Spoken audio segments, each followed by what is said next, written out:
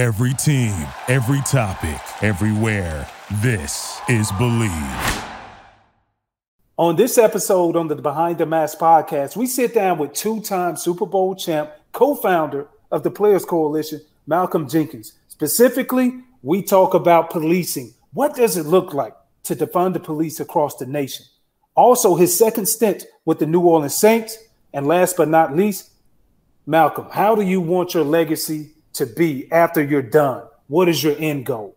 Stay tuned. Let's go behind the mask.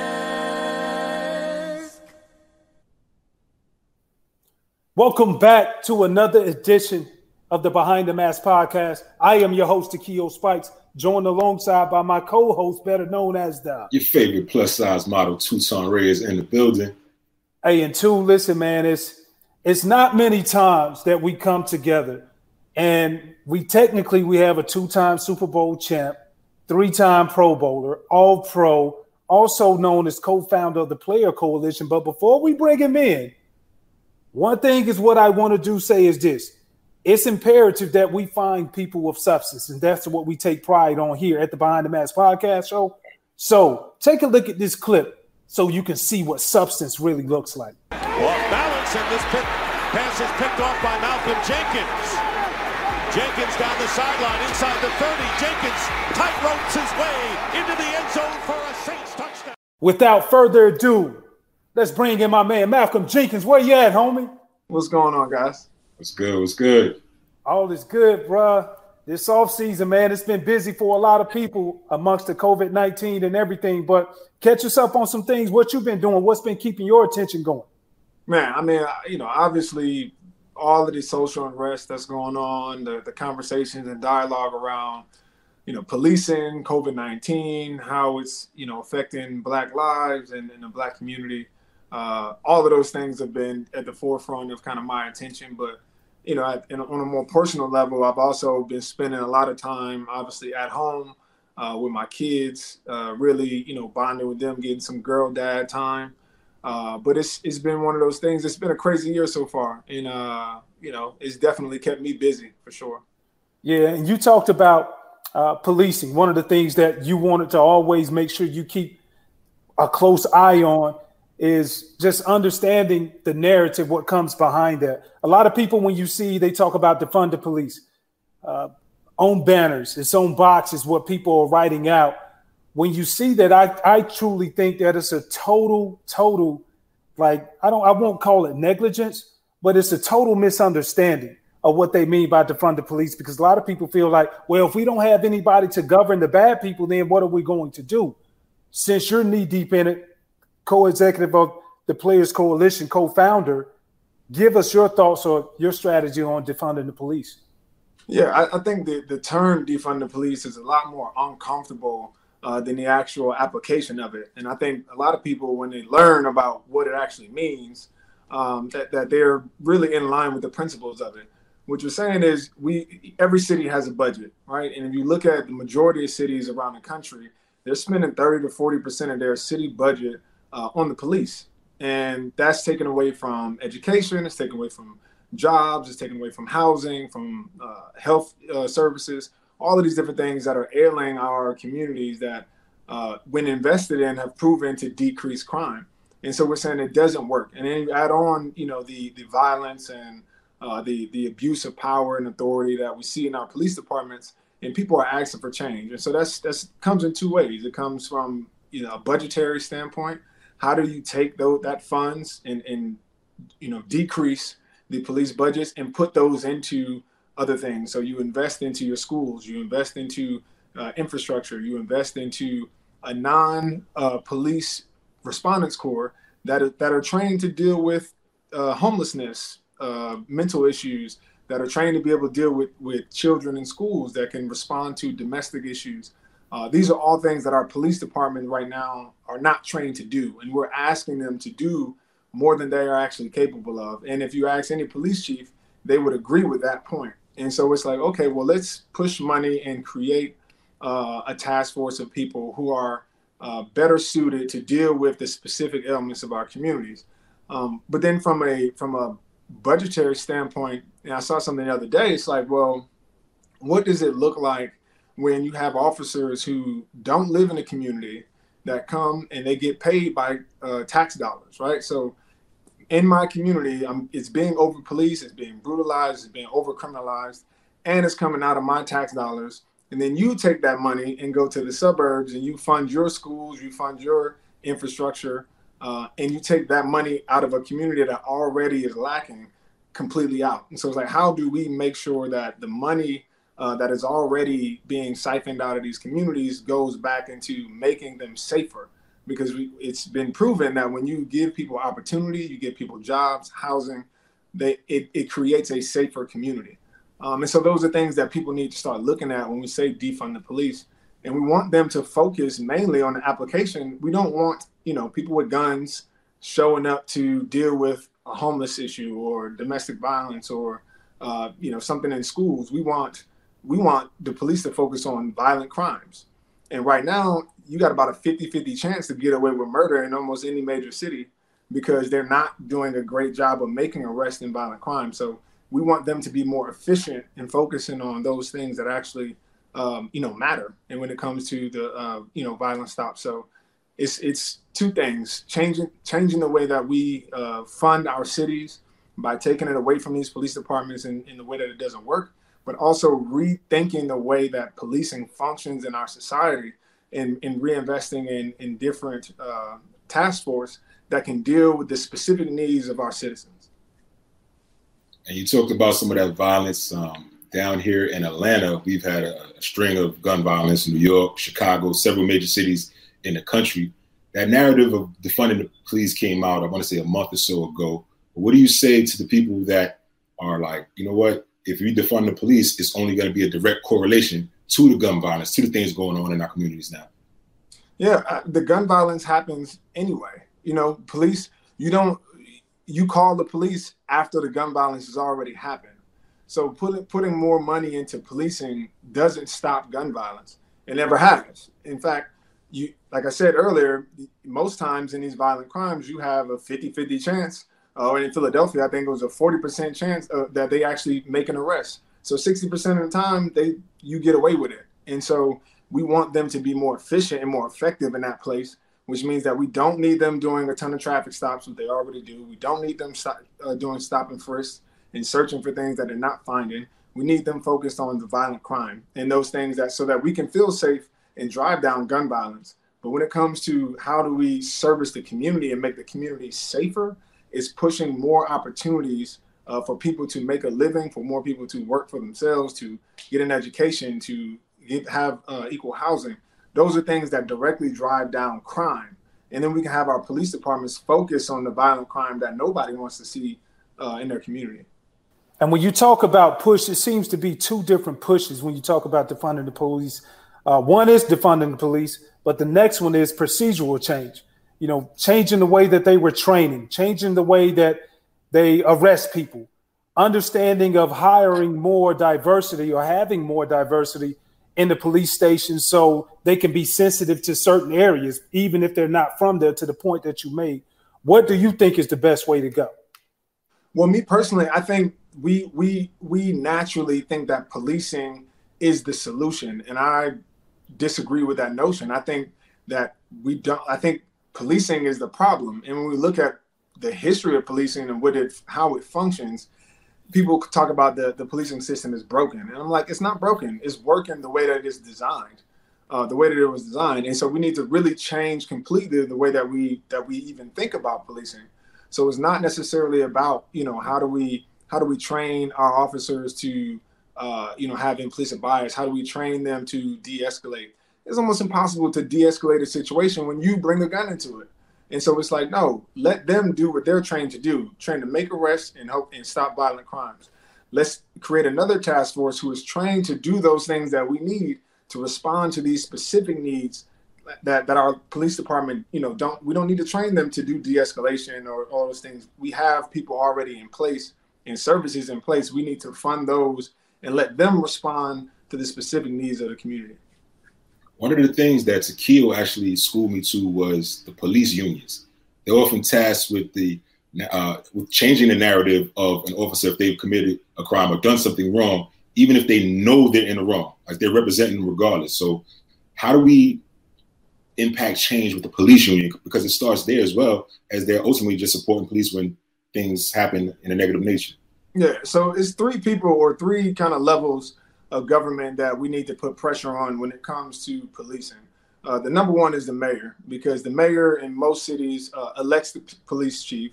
They also set the budget for the city, and they negotiate the contracts with these unions. And to your point, the union's job is to protect officers. So they're going to do what they do, similar to how the NFLPA, represents its players in their best interest. But the city and the mayor must negotiate fair contracts that represent the best or with the interests of the community in mind, because it almost makes it, most of these contracts, you can fire an officer for doing something wrong, but because of that contract, they go into arbitration, they get their job back and get back pay for the time that they missed. And so it almost makes it impossible for them to be even held accountable because of these contracts.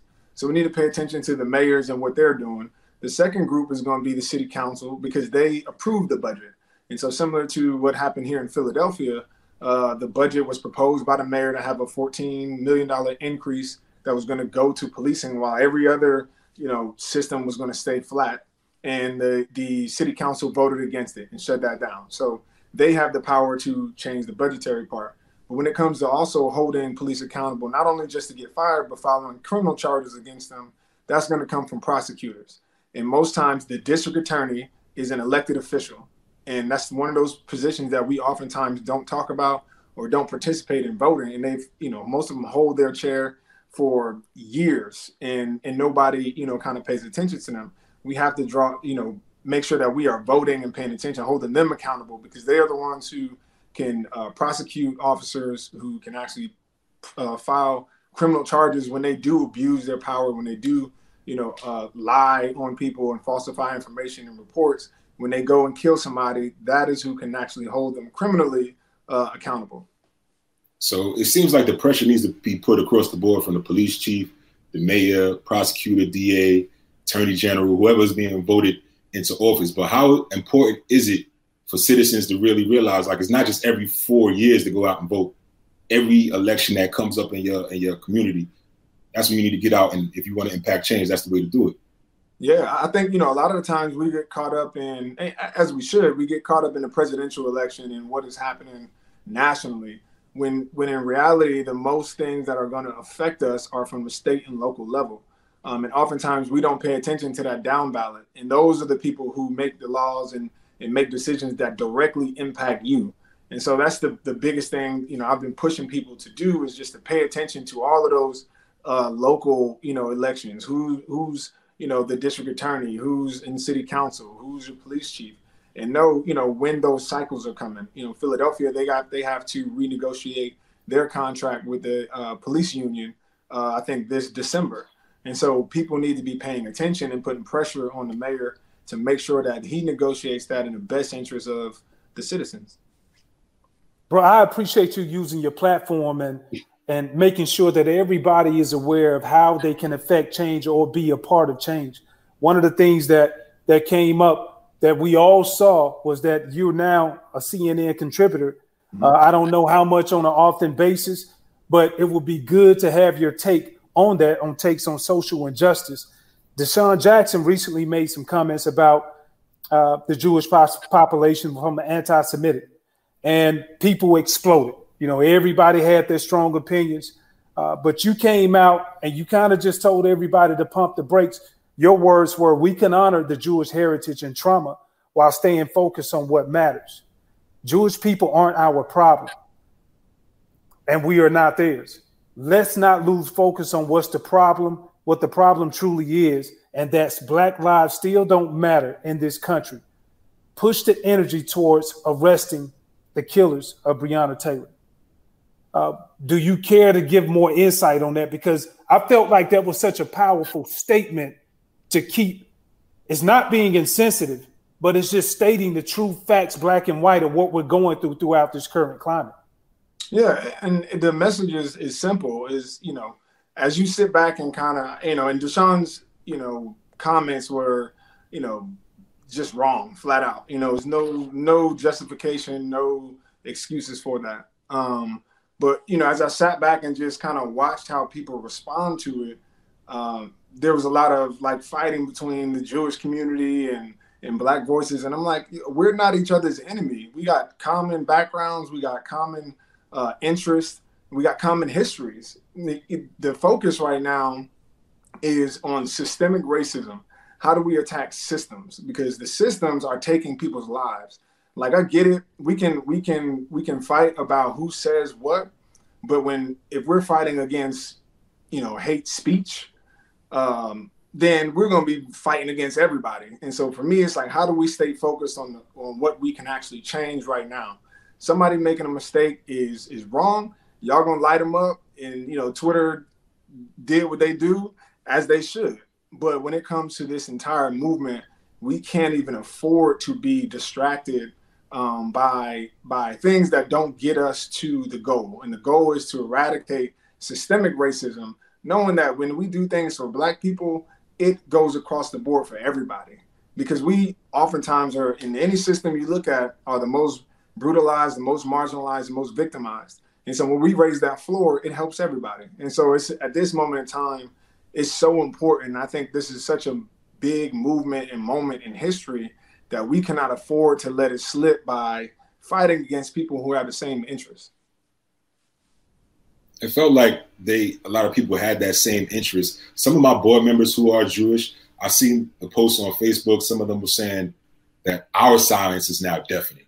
So it was kind of weird for me, because it took me a while to actually get into what Deshaun Jackson said. But how do you feel when people are now saying that to us? Like, now you guys' silence is deafening. Well, I think there's a difference, and I want to be very sensitive about it, because we're talking about, you know, protecting a legacy and a history and a fight for lives right now. And so I try not to be insensitive, but for myself, I did what I expect other people to do. You know, I sat back and listened for a minute, because oftentimes it's not our place to just jump in front of any kind of movement or any subject and just start to blare things. And I'm like, you know what? I don't know a lot about the Jewish plight. I know about the Holocaust, but I don't really know. And so what I did was I sat back and I listened. I called a bunch of friends. I got, Jewish people on my foundation board. I have Jewish friends that I do business with that I know. And I asked them, tell me what's going on. What were your thoughts on DJ's comments? And we had those dialogues, the same dialogue that we're asking, people to have, with kind of the Black plight. But at the end of the day, my priorities are always going to be this movement for Black lives, because that's where I come from. That's my community. And that is the house that is currently on fire and has been on fire for over 400 years in this country. And right now there's an opportunity to actually move the needle, and I will not lose focus on that. Bro, I think it's amazing how your focus is so, me and we talk about it all the time. We got to have Hawkeye focus, playing the game, leading up to a 16-game season if you're fortunate enough to go to the playoffs. Your focus is unparalleled when you look at it across the board. With all of what you have been going through and what's been going on, how have you been able to stay focused just on the game itself that allows you to have the platform that you have? You mean football? Just football, yeah. Man, so see, football is like my safe space. That's like the easy part. Like I tell people all the time, the easiest part of the year for me is training camp. All I got to do is wake up, play ball, eat, go to sleep, and do it over again, right? Where the off season is when, I got all of these other, balls I'm trying to keep in the air and things that I'm doing. But, football to me is that outlet. It's that ability to be able to, to physically exhaust yourself, to kind of get that energy out, those frustrations out, but play the game that I've loved to play since I was in the third grade. And so for me, it's been really easy to focus on ball. Obviously, it takes a lot of time management. I have a great team around me that help me balance all of these different things. But for me, football is really that outlet for me to let loose, all of these things. I keep my composure a lot when it comes to the things that we're dealing with in our society. And the football field is where I'm able to let that out. Training camp is right around the corner. League still has some uncertainty going on. They're talking about banning jersey swaps at the end of the game. Guys got to stay 6 feet away from each other, even though they've just for 60 minutes been wrestling on a football field, running up and down a football field. Do you still have reservations about going into the season, knowing that the league is not 100% direct in terms of their plan moving forward? Well, I'm on the executive committee with the PA, so I've been in these conversations, and there's still things that are being negotiated with, from all the way from preseason games to some of the protocols to the protections that we need for players. But our number one priority is we understand we're not going to be able to eliminate risk and it's not going to be 100% safe. But how do we mitigate as much risk as possible, knowing that the players are the ones taking 100% of the risk? So how do we make sure that we have protections for guys if they do get sick? How do we make sure that the protocols are as tight as they can be to make sure that we limit, how many guys can get sick at once? But in our game, once we step on the field, our game is our game. And so, there's going to be some exposure. There's no way around that. But I think guys are antsy, and I think our protocols and all of these things are probably going to change as the year goes on, as things change in society. We're watching, cases go up kind of all around the country. That's very concerning. But there's still a lot to be done in the next few weeks before we're set to report, and hopefully we can find a place where their guys feel comfortable enough to go back. But that's yet to be seen. It's so weird to me, and Takeo and I talked about this, but like if you're a rookie DB coming out of Ohio State and you play Malcolm Jenkins and the Saints, at the end of the game, you watch this man through your college you went to, through the league. How you not going to go out there and ask for his jersey at the end of the game? Yeah, I mean, I'm going to be honest. There's a lot more things I'm worried about than swapping jerseys this year. I can send you an email, you know what I mean? I'm barely trying to tackle anybody.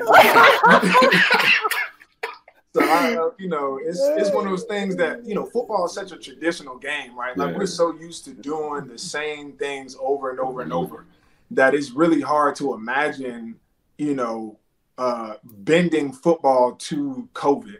But it's something that we're going to have to get used to. Playing without fans is – the guys can't even, wrap their mind around that because we feed so much off of the crowd. But we're going to have to do that, It's like a scrimmage, bro. Yeah, basically. We're going to see how much guys love a game. Because it's going to be just for the love of the game and obviously, a paycheck. No doubt. You gotta give it there, man. But salute to everything you do on the field, also off the field. Talk about your foundation and how can people support? Yeah, so the Malcolm Jenkins Foundation, this is we just celebrated our 10-year anniversary in June. Been doing work in started in New Orleans in 2010, and since then we've been serving all of the states that I've called home. So New Jersey, where I'm from, Ohio, where I went to Ohio State, Louisiana, and Pennsylvania, obviously where I've been with the Eagles and the Saints. And it's just been the impact that we've been able to have, I think, has just been phenomenal, between scholarships to food drives to STEM camps and different resources at football camp. But with COVID, hit, we've had to adjust and really pivot, how we service our communities because we can't do the face-to-face anymore. And so we've transitioned to how do we create a digital and virtual experience. So we launched, we call it Power Pathways. We're building out online curriculums to help people, on different career paths, people who are going a non-traditional route who may not go to college. Here are some of the hard skills and soft skills you may need to be able to be employed and get employed in a COVID kind of reality. So it's things as simple as PowerPoint, MailChimp, and all of these kind of online Zooms and these different platforms that everybody's trying to navigate through. But also being able to tell stories of people who went the non-traditional route and be able to showcase those examples of how you can still create opportunities for yourself by just using the skills you have, whether it's, chefs and people who become content creators or who go on to work for themselves. There's so many different examples. And in my foundation, I've based it all around experiences because I know I'm one of those people. Once I see somebody else do it and I know that it can be accomplished, like my talent and everything else takes over. And oftentimes our kids get stuck in a bubble where the only things they see, are, negative, or the only success they see is the guy who's an athlete or who's an entertainer, or who's a drug dealer, and then knows that's the only way that they can imagine to get out. But once you show them another way, that there's options, you take them out of those environments, the natural talent that they have takes over. And so this is what we're trying to do, and reach more kids, obviously, because we're doing it on a virtual platform that kids can log on to and get access to the curriculum. I'm a firm believer in you can't be what you can't see, especially when you're out in the streets and you doing work, you giving back, showing them this is what you could be. But I want to ask you, after being a free agent, how soon did you know that you were going back to New Orleans where your professional career started? Yeah, I knew pretty soon. They called pretty much the next day, or probably that same day, to be honest. They were talking to my agent. And to be honest, I knew if I wasn't going to be in Philly, then New Orleans is really the only other place I wanted to be. This is year 12 for me, and I'm not really trying to move my family around or be away from my family at an extended period of time. So being able to go back to New Orleans was really, a blessing. It lined up, perfect for me. And so I'm excited to get back there. Obviously, they got a really, really good team that I'm joining back into. The team is a lot bit different than it was when I was there 6 years ago. You're an old head now, bro. Yeah. You're an old head. Yeah. So but I'm excited, man. I think, myself and a couple other additions that they had this year, hopefully will be just that little bit that this team is needed to get over that edge and hopefully get that Lombardi. And another one, right? How many? With 2 going on 3? Yeah, trying to get a third, No doubt. That's amazing, man. Let me ask you this. I was in New Orleans. I spent a little bit of time there at the beginning of my career, but very culturally diverse city. Food is amazing. I say one of the best cities for food in America. What's your favorite food eatery down there in New Orleans, if you have one? I think my favorite, if I'm there just for a day, I'm probably going to get some crawfish or some charbroiled oysters. Like, I can't leave the city without getting one of those 2. I can't eat either one. That's Takeo. Takeo eats all that, eclectic food. Eclectic? That's like a delicacy down there. What you mean? Bro, just the same dude who would go to restaurants and order chicken in different ways. Baked chicken, fried chicken, chicken fingers, chicken strips, chicken fricassee, whatever. Yeah,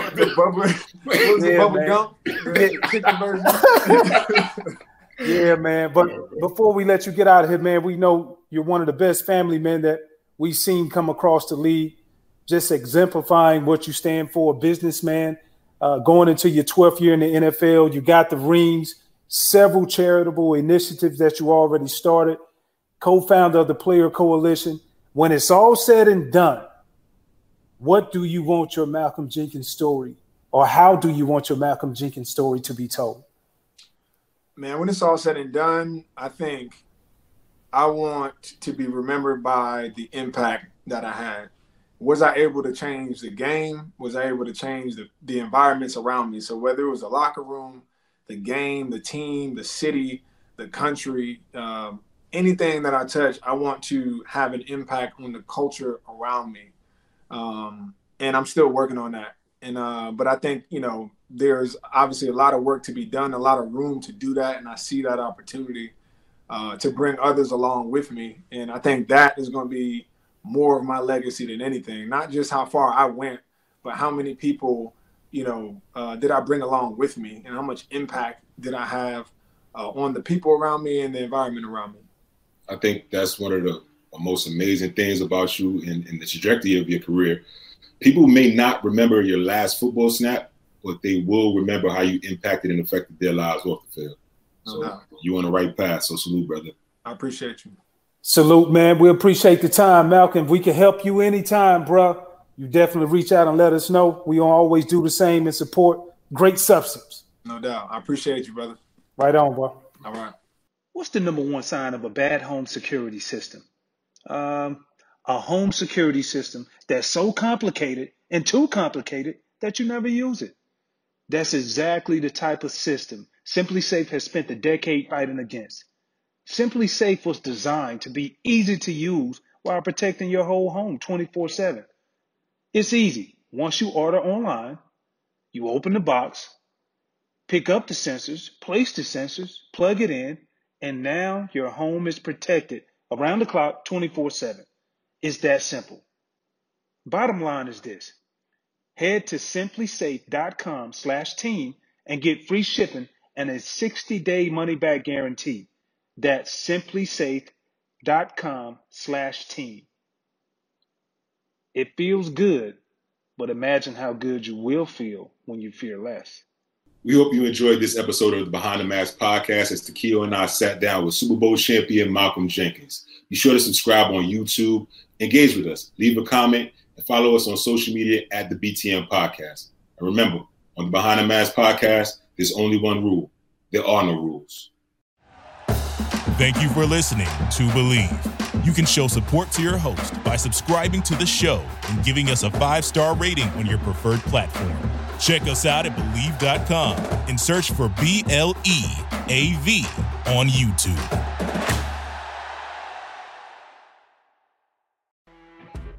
You know when you're listening to a true crime story that has an unbelievable plot twist that makes you stop in your tracks? That's what our podcast, People Are the Worst, brings you with each episode. I'm Rachel. And I'm Rebecca. We're identical twins who love true crime cases that make you say, didn't see that coming, and we hate the people responsible for them. Listen to People Are the Worst now on Apple, Spotify, or wherever you get your podcasts.